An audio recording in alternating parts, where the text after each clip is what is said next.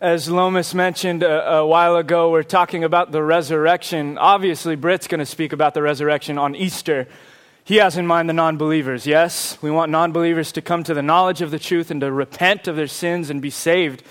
This resurrection message is for the Christians, so you and myself included. 1 Corinthians 15, 1 through 8. That we would engage with passion in the kingdom work of God and in the mission that He's called us to take part in. Paul right now is speaking to the Corinthian church, and he is charging others. He's charging the Corinthian church with the most fundamental belief of Christianity. The most central, most fundamental, most important belief of Christianity. The resurrection. He's speaking about the resurrection. Now I want you to notice as we read the first 8 verses, as he spills out his claim, as he makes the claim of the resurrection and why it's the truth, something unique about the way Paul goes about it. Now, the purpose I say this is because people make claims all day long. They've been making claims when Paul was alive. They certainly make claims today. People make claims. If you have an unction for the truth, you're going to make a claim about it, and it doesn't matter what you aspire to or what you believe, whether you're Islam or Hinduism or Buddhism, whether you're a Christian, whether you're New Age, old age, underage, whatever. The Jehovah's Witness knocking on your door, the Mormon on the bicycle, the skeptic at Starbucks, your best friend, your family member, whoever it is and whatever it is, everyone has a truth claim. Even the person that says there is no truth makes a truth claim. And so Paul, immersed in a culture where truth claims are prevalent, makes his own truth claim. And it's the one that we abide by and the one that we stand by. But listen to Paul. He doesn't just make the claim, he provides a trail of evidence. Let's read. Now I make known to you, brethren, the gospel which I preached to you, which also you received, in which also you stand, by which also you are saved, if you hold fast the word which I preached to you, unless you believed in vain. For I delivered to you as of first importance what I also received, that Christ died for our sins according to the Scriptures, and that He was buried, and that He was raised on the third day according to the Scriptures, and that He appeared to Cephas, then to the 12. After that, He appeared to more than 500 brethren at one time, most of whom remain until now, but some have fallen asleep. Then He appeared to James, and then to all the apostles, and last of all, as to one untimely born, He appeared to me also. Let's pray. Jesus, we worship You in this place, Lord. We worship You because all of this revolves around the claims that You made, Lord. You claimed to be the way, the truth, and the life, and there was no other way to get to the Father except through You. Your followers made the same claims, that there is no other name given among men under heaven by which we must be saved, except the name of Jesus Christ. And Lord, as those who have been saved by Your precious blood and by Your grace and mercy, Lord, we want to learn from You, Lord. We want to learn about You. We want to be more passionate about the kingdom. We want to be more passionate about Your calling in our lives. We don't want just head knowledge today. We don't want to just learn theology. We want it to get into our hearts, and we want it to affect us for the glory of God. And so, Lord, as Your church, which You purchased, we pray, Lord, that You would sanctify Your church. We pray that You would cleanse us by the renewing of our minds, by the washing of the water in the Word. And we recognize that we were created for You and for Your glory. And so, Lord, present to Yourself this church. Present to Yourself this church, that we would glorify You in every single thing that we do, Lord. We want the lost to see us and look beyond us and to see the Lord Jesus Christ. We believe right off the bat that You are risen from the dead. We pray that You would make that an even deeper reality in our lives this morning. In Jesus' name, amen. That's Paul's heart for the Corinthian church, and that's Paul's heart for the whole church, is that we would be passionate about this reality we call the resurrection. It's not just folklore. It's not a myth. It's not something that we tell our children. This actually, really, historically happened. Jesus rose from the dead. Now, Paul wants us to make clear that this is important because there's a lot at stake with the resurrection, right? There's a lot at stake when we talk about Jesus rising from the dead. Paul says in verse 1, "Now I make known to you, brethren, the gospel." I make known to you, brethren, the gospel. So the gospel is at stake when we talk about the resurrection. In verse 2, he says, the gospel by which you also are saved if you hold fast. So your right to be saved, your salvation, your redemption from your sins is at stake when we talk about the resurrection. He goes on to say, I believe it's in verse 17, and if Christ has not been raised, your faith is worthless. You are still in your sins. Our redemption, the gospel, even our faith, what we believe as a church. Paul would have us believe, hey, Reality Carpinteria, do you understand and do you realize that if Jesus did not physically resurrect from the dead, we're all idiots for gathering here this morning. We might as well go home and try something else. Paul says everything is at stake when we discuss the resurrection. Now, he goes in, we're going to have to keep this in mind. Remember what Lomas said. Easter, 2 weeks. Now, our work is done, right? We don't have to preach the gospel to our friends. We take them to church, we let the pastor preach the word, and we want them to get saved. But we do have work. We have preemptive work. We pray, right? What's the use of preaching to a heart that has not been softened by the prayers of the church? What's the use of preaching or doing an apologetic or screaming at somebody if you haven't been praying for them ahead of time? And if we really believe in the reality of a resurrected Jesus Christ, we would be doing that night and day with tears in our eyes for the lost to be saved. Now, you don't have to remember every single thing that I'm going to tell you today. You don't have to remember anything, actually. I just want you to leave this building more bold about the truth, knowing that it happened, being more bold, more empowered, more stoked, more filled with the Holy Spirit to preach a gospel of the resurrected Christ. Now, let's move on to verse 2. Paul says, this gospel by which also you are saved, if you hold fast the word which I preached to you, unless you believed in vain. Paul says, unless you believe in vain, literally, unless you believe without duly considering what it is you're believing.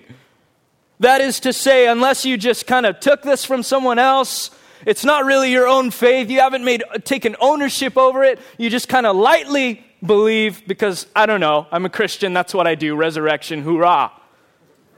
He's saying, I don't want the church to believe haphazardly about their faith. Everything is at stake when we talk about the resurrection. I don't want you to think thoughtlessly about this stuff. I don't want you to think at random at this stuff. I don't want you to think in a haphazard manner without duly considering the claims that I am making, church. And as Paul would say, I'm making huge claims. I'm making huge claims right now.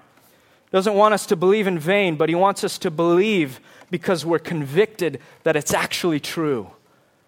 When you're actually convicted in your heart that it is true, that will change your life. I can go out there and do whatever God has called me to do based on what Britt tells me is true, and that'll get me so far. But when I know what reality is, it will change my entire life and hopefully those around me. That's Paul's thought in mind. Furthermore, we're not even supposed to feed other people blind faith anyway. We're not supposed to obligate people to make these giant leaps. God doesn't. We're to sanctify Christ as Lord in our hearts, always being ready to make a defense to anyone who asks us to give an answer for the hope that is in us. We're to give an explanation, literally, to give an explanation for why we believe. Well, Britt told me. Well, my parents told me. No. Why do you believe? We're to give an explanation to those who want to know the hope that is in us. Now, Paul practices what he preaches, and in the next few verses, he is about to explain the validity of the resurrection of Jesus Christ. Let's move to verse 3. I love this verse. For I delivered to you as of first importance what I also received, that Christ died for our sins according to the Scriptures, that he was buried and that he was raised on the third day according to the Scriptures, that he appeared to Cephas and then to the 12. There you go. There's a gospel, in case you were wondering. There's the gospel of Jesus Christ. Died on the cross, buried, risen 3 days later. Done. Paul just summarizes the gospel. Now this is interesting. In verse 3, those two words, delivered, received. Take note of those two words. Delivered, received, delivered, received, received, delivered. Those two words are technical terms in first century Judaism. They are technical terms having to do with the transmission of information. You told me something that was important. Okay, I'm going to tell someone else. They didn't write it down. They didn't email each other. They didn't snail mail each other. They transmitted important information by word of mouth. Oral transmission. Oral transmission. That's what these words received and delivered are talking about. So verses 3 through 5 is a creed. Paul wrote 1 Corinthians as the Lord inspired him, but he got this part from somebody else. Verses 3 through 5. Now, anytime I'm talking with my friends and I bring up oral tradition or oral transmission, first thing they do is, oh, like telephone. Telephone, right? We play that in high school. We sit around in a semicircle. This one person starts off with some basic truth, like I love Jesus, and then he whispers it into the next person's ear. He's all, okay, sweet. He whispers it into the next person's ear. And by the time you get around that circle, it has nothing to do with what you started with originally. And people are like, oh, telephone, oral transmission of important information. And they reason by that example. Oh, Jesus didn't actually write anything down. He told people. And 2,000 years later, we're getting what has been told. I play telephone, so if A plus B equals C, then we can't really trust what Jesus said. It's not like telephone. Okay, I'll just skip ahead to the answer. It's not like telephone. Okay? The difference is between our culture and their culture. See, we don't need to memorize anything, and most of us don't. If you're like me, I don't know a single phone number to save my life, except my wife's, right? Sometimes, because she's on speed dial. We live in a microwavable speed dial world where we can just Google everything and it comes to us. We don't need to memorize anything. And I can see it put into practice in my own life because I can't, for the life of me, remember people's names. It's hard.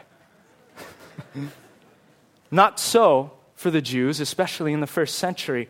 They were capable of retaining huge amounts of information and able to recite them at will. In fact, they had to. A typical Jew did not have their own copy of the Scriptures. Their whole life was based on the Scriptures. So they had to memorize everything and transmit it to their children and their children's children and so on and so forth. They had to do it. Now, if you're like me, you also might have a hard time memorizing Scripture as well, not just phone numbers. Do you remember a year or so ago, Britt used to have us stand up at the end of every service and recite a memory verse that we remembered from the past week? It usually came from the message. He would be like, okay, here's a verse, remember it for next week. We need to memorize Scripture. We need to get it into our hearts. The following week we'd get up. He'd have us stand up and recite it in unison with just fervent voices. We'd recite the Word of God. And then it got harder and harder and longer until I think one week he came to 1 Corinthians 13, right? The love chapter. And we had to memorize the love chapter. And so we had a week to memorize this. And you remember, if some of you were there, we showed up. Britt said, all right, let's all stand up and recite chapter on love. And we'd start off just so fervently. I was so excited. But you could tell who memorized it and who didn't. As you just started to make your way through the verse. Everyone started off the same, right? Love is patient, love is kind, love is not jealous, love is not hate, love is so great.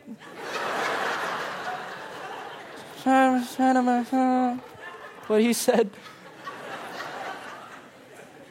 It's hard for our culture to memorize stuff. It's hard for us to memorize stuff to the effect that the Jews did. They were very good at it. Listen, a young Jewish boy would have memorized the entire Torah by the time he was 10 years old.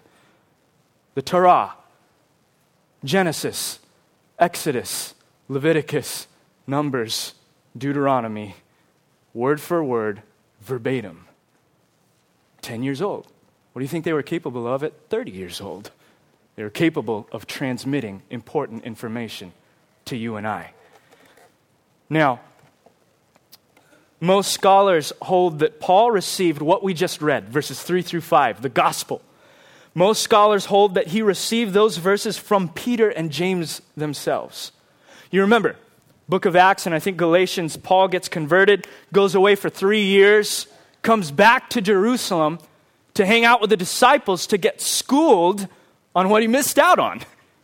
He's getting educated by the pillars of the faith.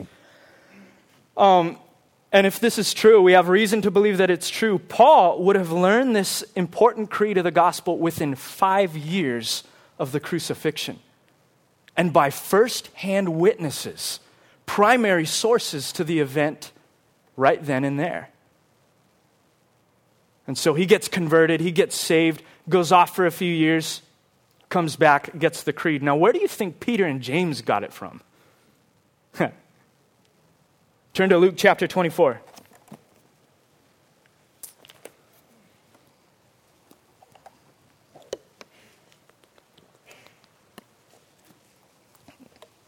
Luke chapter 24, verse 44.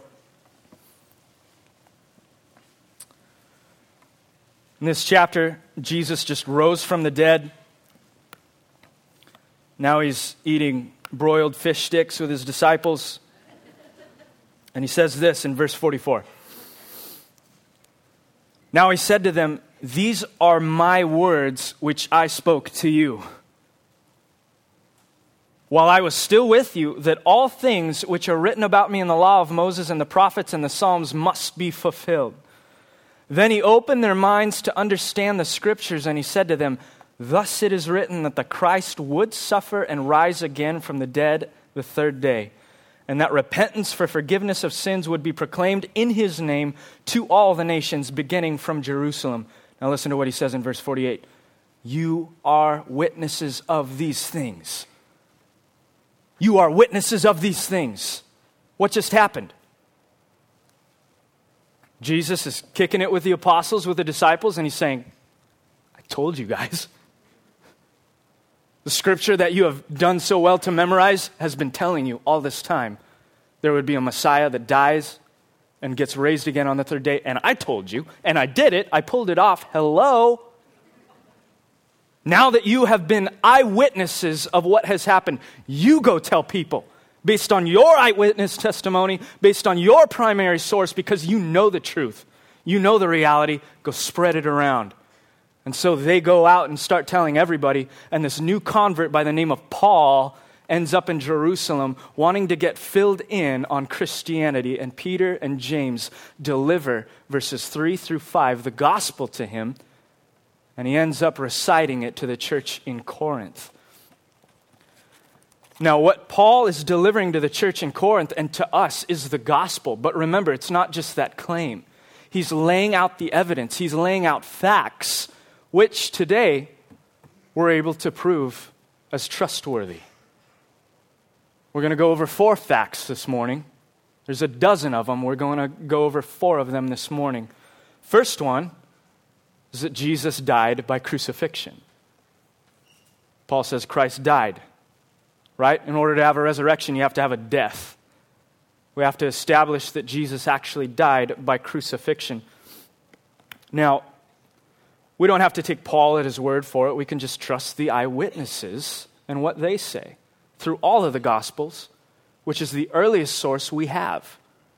For example, John, in John chapter 19, verse 26, John was an eyewitness. He speaks of Jesus seeing his mother, and it says, "And the disciple whom he loved standing nearby." I love that, by the way, John just referring to himself in the third person as the disciple who Jesus loved. We should actually all do that. But he refers to Jesus. He sees Jesus on the cross right then and there. Well, Lazo, that's great. Good for John. I don't believe the Bible. I don't believe that it's inspired. I don't believe that it's inerrant. I don't even believe that God wrote it. I believe that the disciples were biased and were conspiring against the whole world, and they wanted to start Christianity, so I don't believe you're John. Or would you believe secular sources that say the same? Would you believe secular sources that are hostile against Christianity that attest to the same fact? For example, Lucian of Samosata. Lucian was a Greek. He wrote satire. Early church history, Saturday Night Live. Lucian of Samosata. Lucian loved to mock people, and he loved especially to mock Christians for their superstition. He wrote entire plays mocking Christians. And yet from Lucian's own writing, he says, the Christians, they worship a man to this day, a distinguished personage who introduced their novel rites and was crucified on that account, recognized even by hostile sources. How about the Talmud? Talmud is a group of writings by the Jews. It's not Christian. The Jews were opposed to Christianity. From the late 2nd century, it says, on the eve of the Passover, Yeshu was hanged. Yeshu, Joshua, Jesus, hung on the tree.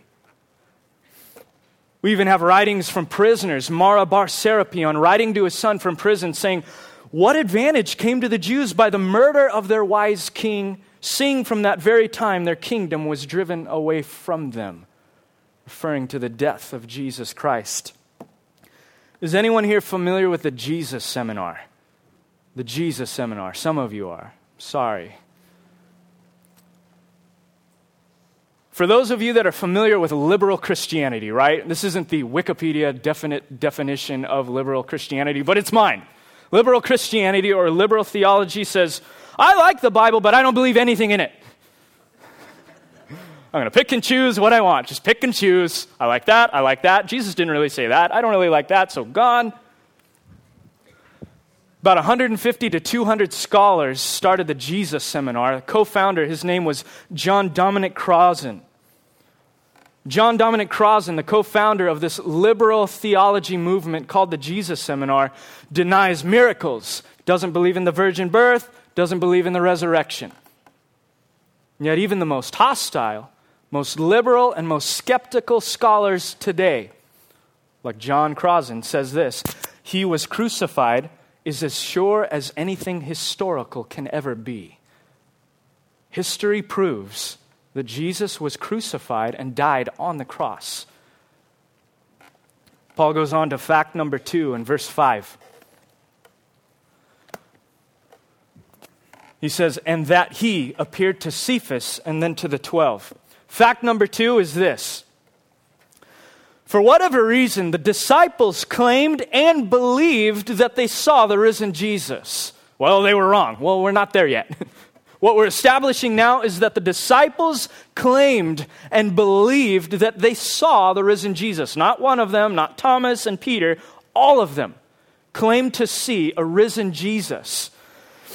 We know this from Paul's own testimony. Remember, Paul was like comrades with him. They hung out. They were tight. Paul says, yeah, I hung out with the disciples. They claimed to see Jesus in the flesh. We know it from those creeds that are riddled all throughout the New Testament, some of the earliest writings of Jesus that we have. We also have other writings. In addition to the Gospels, the Apostolic Fathers. These were guys that were discipled by the disciples. So they hung out with the disciples too. So for example, John the Apostle, bless his heart, I love him. John the Apostle discipled a man by the name of Polycarp of Smyrna. Polycarp of Smyrna discipled a man by the name of Irenaeus. And they both say, yeah, we hung out with John, and he claimed to see a real breathing Jesus after the crucifixion. Well, Chris, that's great. A lot of people make claims. You just said that a while ago. Here's the difference when we talk about the apostles. We have 7 ancient sources that attest to their martyrdom for their beliefs in seeing a risen Jesus. The book of Acts tells us that they suffered. We also see it in the writings of Tertullian. He's the one that tells us Paul was beheaded at the hands of Nero for his faith. Peter was fastened to a cross. Polycarp, Ignatius, Origen, Eusebius, the list goes on. The earliest writings that we have attest to the fact that these men died for believing that Jesus rose from the dead. But we have a lot of martyrs, right? I mean, we have martyrs today that die for their beliefs. So what? Whether it's the Twin Towers or the suicide jackets or the bombs strapped to chests. People do that today. Am I to believe what they are claiming because they died for their faith? There's a stark difference between modern day martyrs, and actually any martyr, and the disciples of Jesus Christ. Because modern day martyrs die for what someone else told them to be the truth. Maybe it's in the Quran. Maybe it's in the Book of Mormon. Maybe it's in their Holy Scriptures. They all die. Modern martyrs die for what someone else told them. The disciples died for what they saw themselves. Big difference. Now, with that second point that Paul makes, we can establish this according to history. The disciples proved with their blood that they actually believed in what they were saying. They believed in the claims that they were making, and they claimed to see a risen Jesus Christ. Paul goes on in verse 6. I love how he just throws out verse 6. After that, he appeared to more than 500 brethren at one time, most of whom remain until now, but some have fallen asleep. You have to understand that this letter would be written and read to the church. And Paul is saying, he wasn't there at the church, but the pastor would be reading this letter and saying, apparently 500 people saw the risen Jesus. Some of them are dead, but the rest of them are alive, and they're over there. Go ask them if you want. Verse 6. Verse 7. Fact number 3. And he appeared to James and then to all the apostles. He appeared to James and then to all the apostles. Now, this isn't James the disciple. This is James the just, half-brother of Jesus. Oh, what's the difference? Why should I believe the half-brother of Jesus? Of course he believes Jesus' testimony. They're like flesh and blood. Of course he believes. No, he didn't believe. Again, the earliest writings that we have about James, even in the Gospels, tell us that James was a skeptic. James did not believe in Jesus' ministry. Half-brother or not, he was opposed. He was a pious Jew, weirded out by the things that he saw. He did not believe in the ministry of Jesus Christ. We see a dramatic change take place in the life of James. We don't know a lot about him, but here's what we do know according to the Gospels. James was an unbeliever during Jesus' ministry. Skeptical, unbeliever during Jesus' ministry. Then as we read these creeds, it mentions that Jesus appeared to James all of a sudden, out of nowhere. We find that James is identified as the lead pastor of the Jerusalem church, the central church of that day.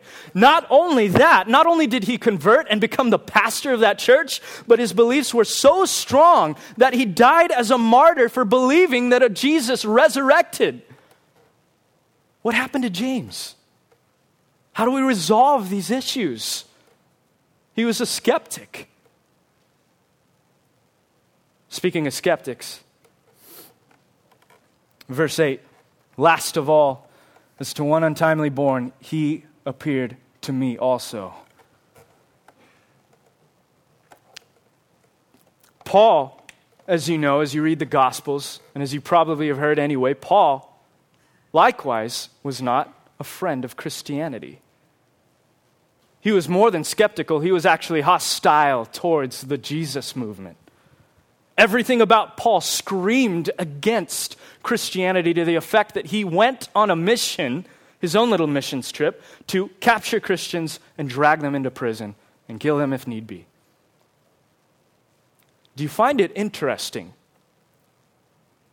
that they give us eyewitness testimony while they are still hostile to the faith?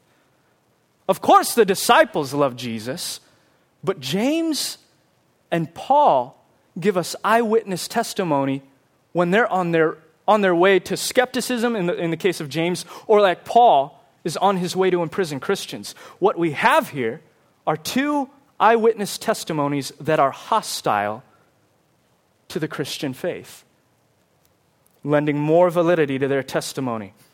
Here's what we know about Paul, similar to James. Pious Jew, a Pharisee, on his way to imprison Christians Somehow, something happens. He claims that he sees the risen Jesus Christ.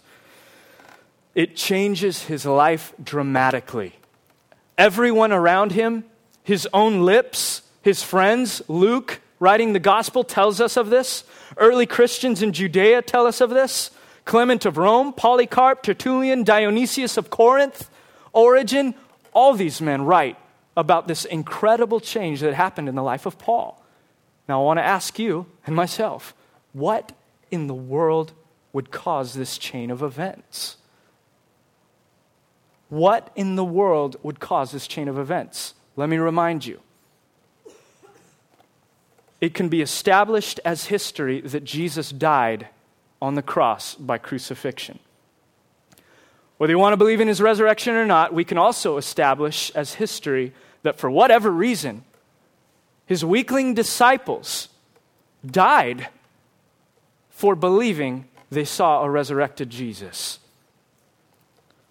We can also establish that James the skeptic claimed to see the resurrected Christ, converts to Christianity, becomes the lead pastor of the central church of that day, and then dies for his belief in seeing a resurrected Jesus.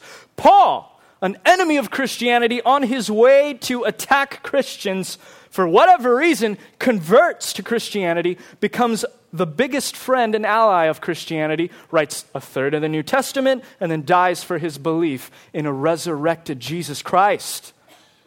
What happened to these men? How do you account for these facts? These have been established, attested to, solidified. How do these play out if it wasn't the resurrection? People do give reasons. Well, I don't believe in the resurrection, so it can't be that. Because that's illogical to think that a man could rise from the dead. That doesn't happen. I know science, and that doesn't happen. Listen, miracles don't happen if you don't believe in God. Then it's illogical. It's only unreasonable if you don't believe in a God in heaven that can raise someone from the dead. If there is a God in heaven, that doesn't seem like too much of a problem. I, for one, believe that God made the heavens and the earth by what I see and what has been proven to me and what I know about reality.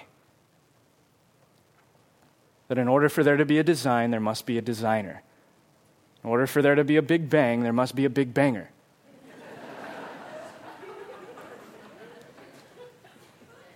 If there is a God, the problem with resurrections and miracles goes away. So it's not illogical to think that that's a possibility. Are there any other possibilities? This is the first one I hear. Well, Chris, yes. And in order to give a different possibility other than the resurrection of Jesus Christ, one of these facts, remember, which has been established, has to be left to the side. For example, the crucifixion of Jesus. He didn't die. That's a possibility. In fact, it says in the Quran in Surah 4 that he didn't die by crucifixion. And people claim that to this day. He just swooned. He was on the cross and he passed out. And they thought he was dead, so they took him off the cross. They put him in the grave. He lay there, but he actually wasn't dead. He woke up. He was great. He walked out of the tomb and he started Christianity and everyone was stoked.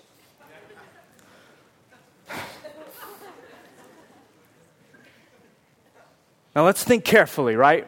Before we disregard that claim, let's think about it and let's see if it's actually possible. What would entail that actually happening? Let's just get far-fetched and say he survived the cross, which, by the way, is almost impossible, but it's a tangent. Let's just say he survived the cross and made it into the grave, and he was actually alive. Now what? Do you know in John it says that he was wrapped in 100 pounds of linen and myrrh and spices? 100 pounds. And if he's not dead, he's surely half dead. If you know anything about the flagrum, the scourge, and the crucifixion, this guy is half dead, at least. So what you're telling me is that Jesus got up, wrapped like a mummy in 100 pounds of linen and cloth, walked over to the heavy stone and pushed it out of the way. Do you know that when a crucifixion happens, the nail doesn't actually go in the palm of your hands? Medical studies and historical research tell us that the nail actually goes into the wrist. It's about a 5 to 8 inch long spike. It goes straight through those two bones, the ulna, and it pierces the median nerve. That results in an excruciating pain shooting up the arm and into the brain. It also results in the loss of your fingers in your hand, paralysis of the hands. So Jesus got up, half dead, wrapped in 100 pounds of garment, and pushed the stone out of the way with his paralyzed hands? And then what are we to believe? That he beat up 4 trained killers guarding his tomb? And then he walked on nail-pierced feet to Peter's house and said, "Hey, it's okay, I'm risen."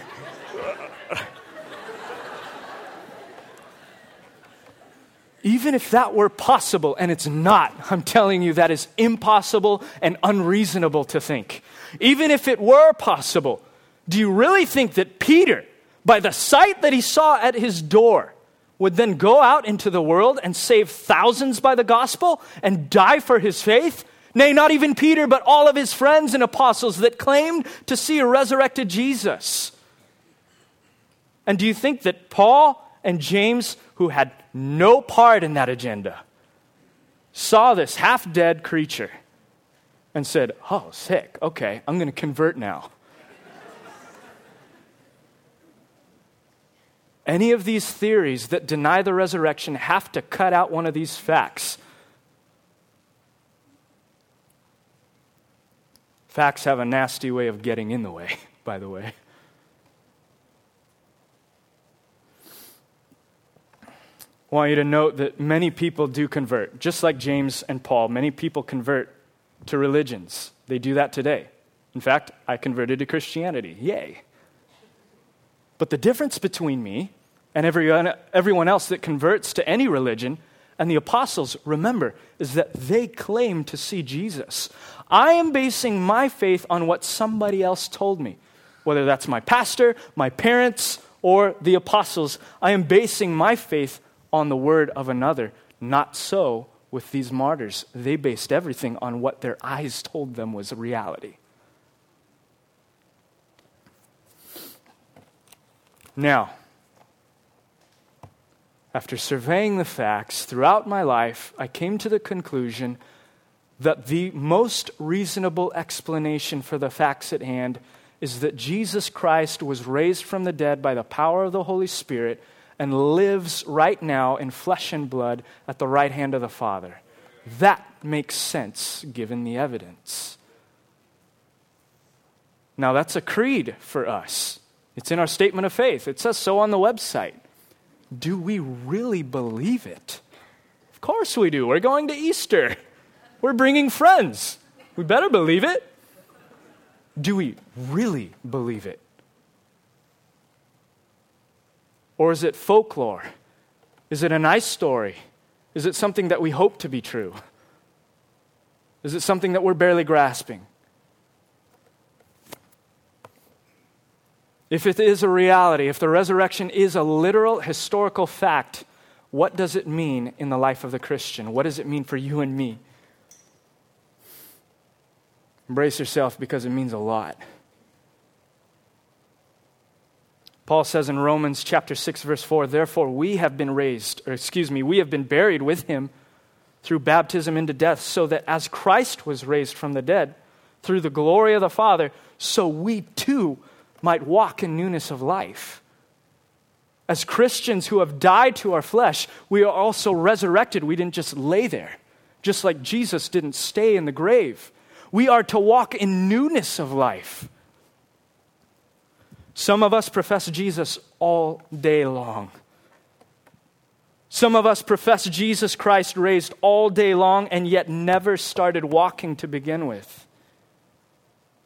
We got saved and we just stayed right where we were.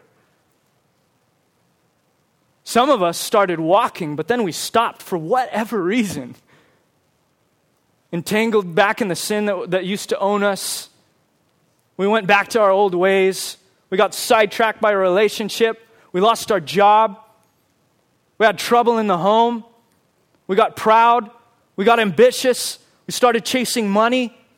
We started doubting. Whatever reason it is, some of us started off strong, walking in newness of life, and then we stopped. And then maybe a few of us never started walking, didn't even stop, but we were backtracking since day one. Or we're backtracking right now.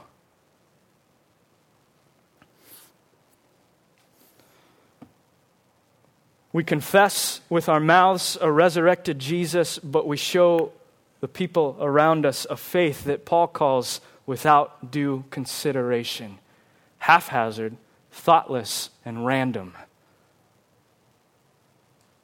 By the way we live or by the way that we don't live, we put Christ back in the grave. I got good news. History has proven that Jesus is actually not in the grave. So if we're putting Christ back in the grave, we're living the pipe dream. We need to wake up.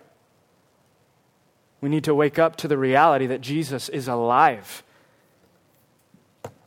Jonathan Edwards, famous revival preacher from the 18th century in the Great Awakening, was so affected by the gospel of Jesus Christ in his life that it pushed him to preach the gospel, and thousands of people got saved. But even when he was not preaching the gospel, he was listening to it and soaking it up and letting that reality sink into his heart. And he understood, of all people, that the reality must affect us, not simply the head knowledge. We know Jesus rose from the dead. Okay, we got there. Edwards would say it needs to affect the very deepest part of our being. He once said, "Nothing is more manifest in fact than that the things of religion take hold of men's souls no further than they affect them." That reality will take a hold of your soul no further than you let it affect you. Edwards went on to describe all of the things that we know to be true. We know Jesus rose from the dead. We know he died on the cross. We've been Christians all of our lives. We go to Reality Carpinteria. What? We know the Bible. We know all of this stuff. We see the glory of the Lord. We worship on the carpets. We get intimate with God. We pray for each other. God is moving. We know all of that stuff. And yet, as Edwards would say, yet they remain as before with no sensible alteration, either in heart or practice, because they are not affected with what they hear. Are we continuing to let the reality of the resurrection affect us, or have we switched on autopilot? Edwards knew this. Another great awakening preacher from the 18th century, George Whitefield, wrote in his journals, "I was preaching to a packed-out house today the gospel. I couldn't help but notice Jonathan Edwards sitting in the back row. He had his face buried in his hands, and he was crying through the entire thing. A man that is affected by the truth. Went past the head knowledge, went into the heart because he knew it to be true. 100 times more in tune with that truth were the apostles. 12 apostles didn't believe this haphazardly. Why? Because they actually saw the risen Lord. Look at how their lives were affected by it. 44 AD, James, the son of Zebedee, was beheaded for his belief and claim to see a risen Jesus Christ. Matthew the tax collector in 66 AD was nailed to the ground with short spears and then had his head cut off for believing and claiming that he saw a risen Jesus. Simon the Zealot, 2 years later, was painfully tortured and crucified by the governor of Syria for believing that he saw a risen Jesus. Matthias, stoned at Jerusalem, then beheaded for believing that he saw a risen Jesus. Jude, in 72 AD, was crucified at Edessa. Why? Because he claimed that he saw a Jesus walking. Thomas the doubter, didn't believe in the resurrection either. Pipe dream to Thomas. Let me tell you, it's nothing like the living God walking into the room where you are that will change your entire worldview forever. And so it was with doubting Thomas. He saw the risen Lord, and it changed his life forever. You remember last week, Don Richardson told us that there are churches in southern India today that can be attributed to doubting Thomas, started by doubting Thomas. It was in Kalamina, India, that Thomas met his death, tortured by angry pagans. They ran him through with spears and threw his body into the flames of an oven alive for believing that he saw a risen Jesus. He was affected. Bartholomew, beat cruelly by pagans and then crucified for believing that he saw a risen Jesus. When I say beat cruelly, I mean beat cruelly. It was written that King Astyages of Armenia, which is modern-day Turkey, ordered Bartholomew to be beaten with rods, suspended upside down on a cross, and then skinned alive. You ever peel a potato? That's what actually happened to Bartholomew.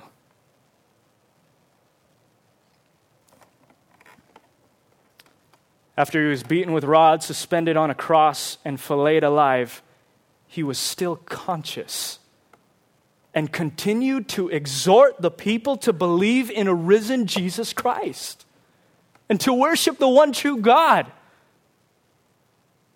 He kept preaching with such fervency and such conviction over the reality that he knew to be true that they had to cut his head off to shut him up. Andrew, crucified in Edessa on an X-shaped cross for claiming to see the resurrected Jesus Christ.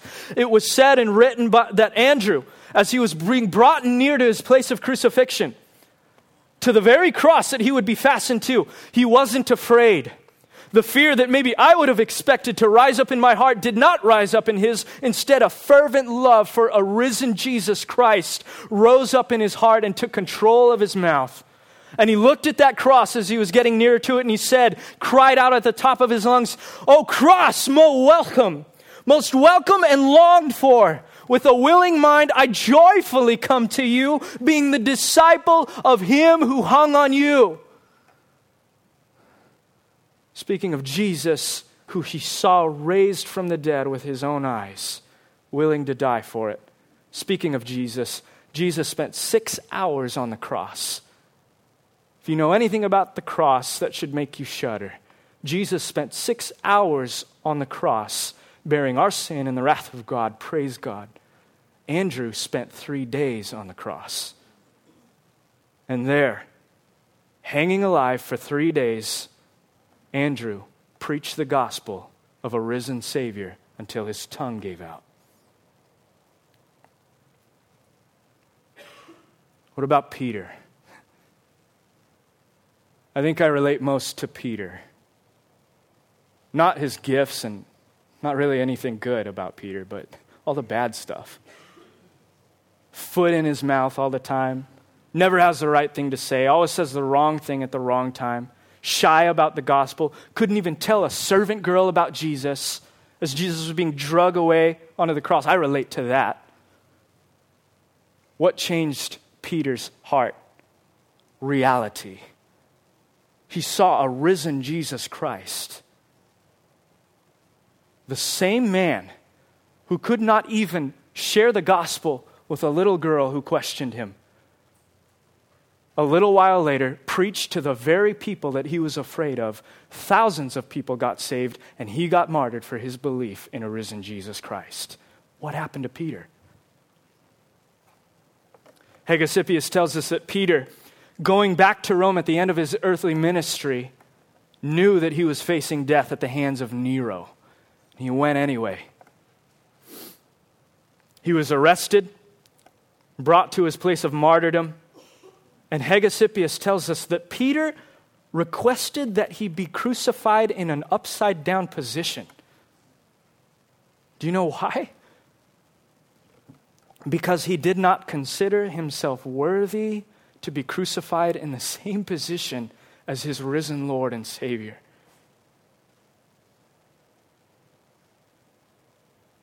This was the same guy that walked with Jesus for 3 years and was so fleshly and was so broken and was so weak that when a little girl asked him if he was a follower of Jesus, he said, "No, curse me if I've ever lied. Curse me. I am not a follower of Jesus Christ." He tells us that he saw a risen Jesus Christ, preached to thousands, many got saved, and he is led off to his crucifixion as a result of this. Do you know what happens when you get crucified upside down? Your esophagus falls into your throat and you suffocate to death. What happened to Peter, the spineless, gutless Galilean fisherman that couldn't even talk to little girls? What happened to Peter? Paul tells us he saw Jesus risen from the dead. John was in Ephesus where he was arrested and sent to Rome. They cast him into a large vessel filled with boiling oil, and it didn't harm him. Emperor Diocletian was so frustrated with this impenetrable body, so frustrated with his apostle John that he just banished him to the Isle of Patmos, where John ended up writing the book of Revelation. John is the only apostle to escape a violent death for believing that they saw a risen Jesus Christ. That was reality to them because they were eyewitnesses of that very thing. Look at how it affected them. Should it not affect us as well? We probably won't meet martyrdom because we live in California. And that is the danger, friends. Those men had a line drawn in the sand and they had to choose, and they knew Jesus Christ.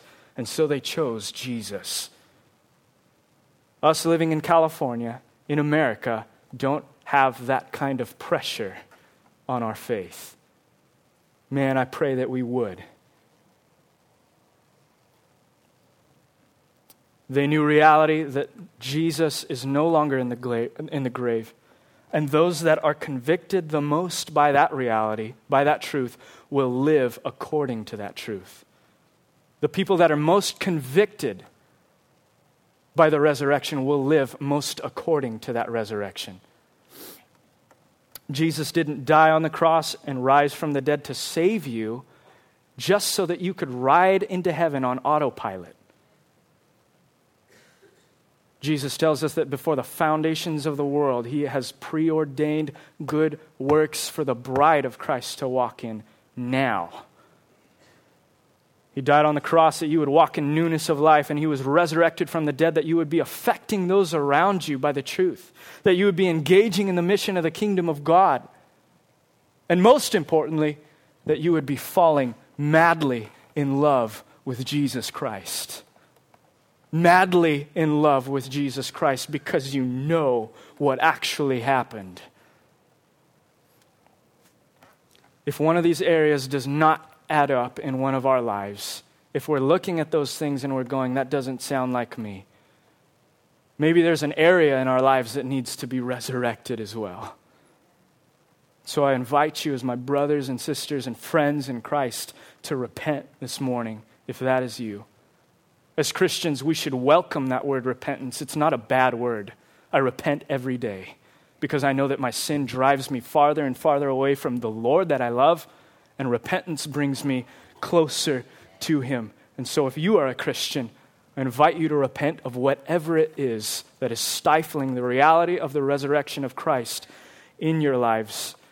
Paul gave us 4 facts showing us the validity of the resurrection. There is plenty more than that. Right now, I want to give you 4 reasons why the resurrection should revive your passion, Christian. Because of the resurrection, he gives us repentance and forgiveness of sins. Praise God. Because of the resurrection of Jesus, we now enjoy his personal fellowship with us always. Because Jesus was raised, he has received the promise of the Spirit and has poured out the Spirit upon us. Jesus' resurrection was the beginning and the guarantee of our resurrection. When one day our bodies will be resurrected from the grave We will live with Christ forever and for eternity. Good news, we don't have to wait until that happens yet. We don't have to wait until our bodies die and to be resurrected. We don't have to wait until the sweet by and by, so to speak. We can be resurrected in our inner man now. We can be resurrected to newness of life in the here and now. The same Spirit that raised Christ from the dead will breathe life into your mortal bodies by the Spirit that dwells in you. The resurrection changes everything. The resurrection changes everything for your worldview, for your decisions in life, for the way you treat your wife and your husband, for what you make money for your ambitions, for your wants, for your desires, for the way that you act around your friends, for the way that you act in your workplace. The resurrection changes everything about the Christian's life. Everything. So don't go back to your sin. Don't go back to your old life. Don't go back to your flesh. Don't go back to the plan that you used to have. Don't go back to alcohol. Don't go back to pornography. Don't go back to lust. Don't go back to self-righteousness. Don't go back to self-works. Don't go back to the carnal. Don't go back to the way that you wanted to do things. Don't go back to self-promotion and self-ambition. We are not of those who shrink back to destruction, author of Hebrews tells us, but of those who have faith to the preserving of the soul. For faith is the assurance of things hoped for, the conviction of things not seen.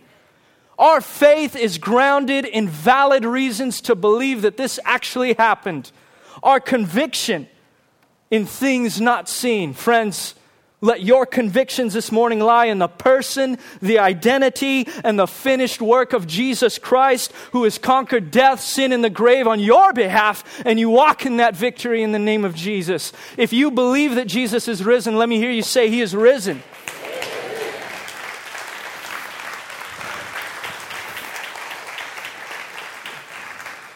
He's risen indeed. Heavenly Father, we believe. As the apostles would say, help our unbelief. Help our unbelief. We have it in our heads. We understand what happened, but sometimes, and I speak for myself, Lord, maybe it's true for some other people in this room, but when the time comes to share our faith, or when the time comes to make an extraordinary decision, or someone asks about it, those doubts creep in, and Lord, we want that to be done. Thank you, Lord, that you have put us in this amazing country, Lord, in this wonderful place you've put us in, Lord, and we can just worship you in this building without fear of persecution and martyrdom. We don't have to fear those things like the apostles did. We don't have to fear half the things that people around the world have to fear for believing in you. We can come freely and worship in an air-conditioned, wonderful little building. Lord, please, for the sake of your holiness and for the sake of the glory of your name, please do not let that freedom blind us to our calling and our mission. Please do not let us get cold. We don't want to have to face you and for you to say, man, I wish you could have been hot or cold, something useful, but instead you are lukewarm. You have no use because you do nothing. Lord, please don't let us do that. Please don't let us be that. Thank you, Lord, that you have already worked in this church. You have worked mightily in this body. We're just asking, Lord, that you would do more. Get us on mission. Help us engage in the kingdom of God in the context in which you placed us. We do this for your glory and your glory alone. King of kings, Lord of lords, we love you.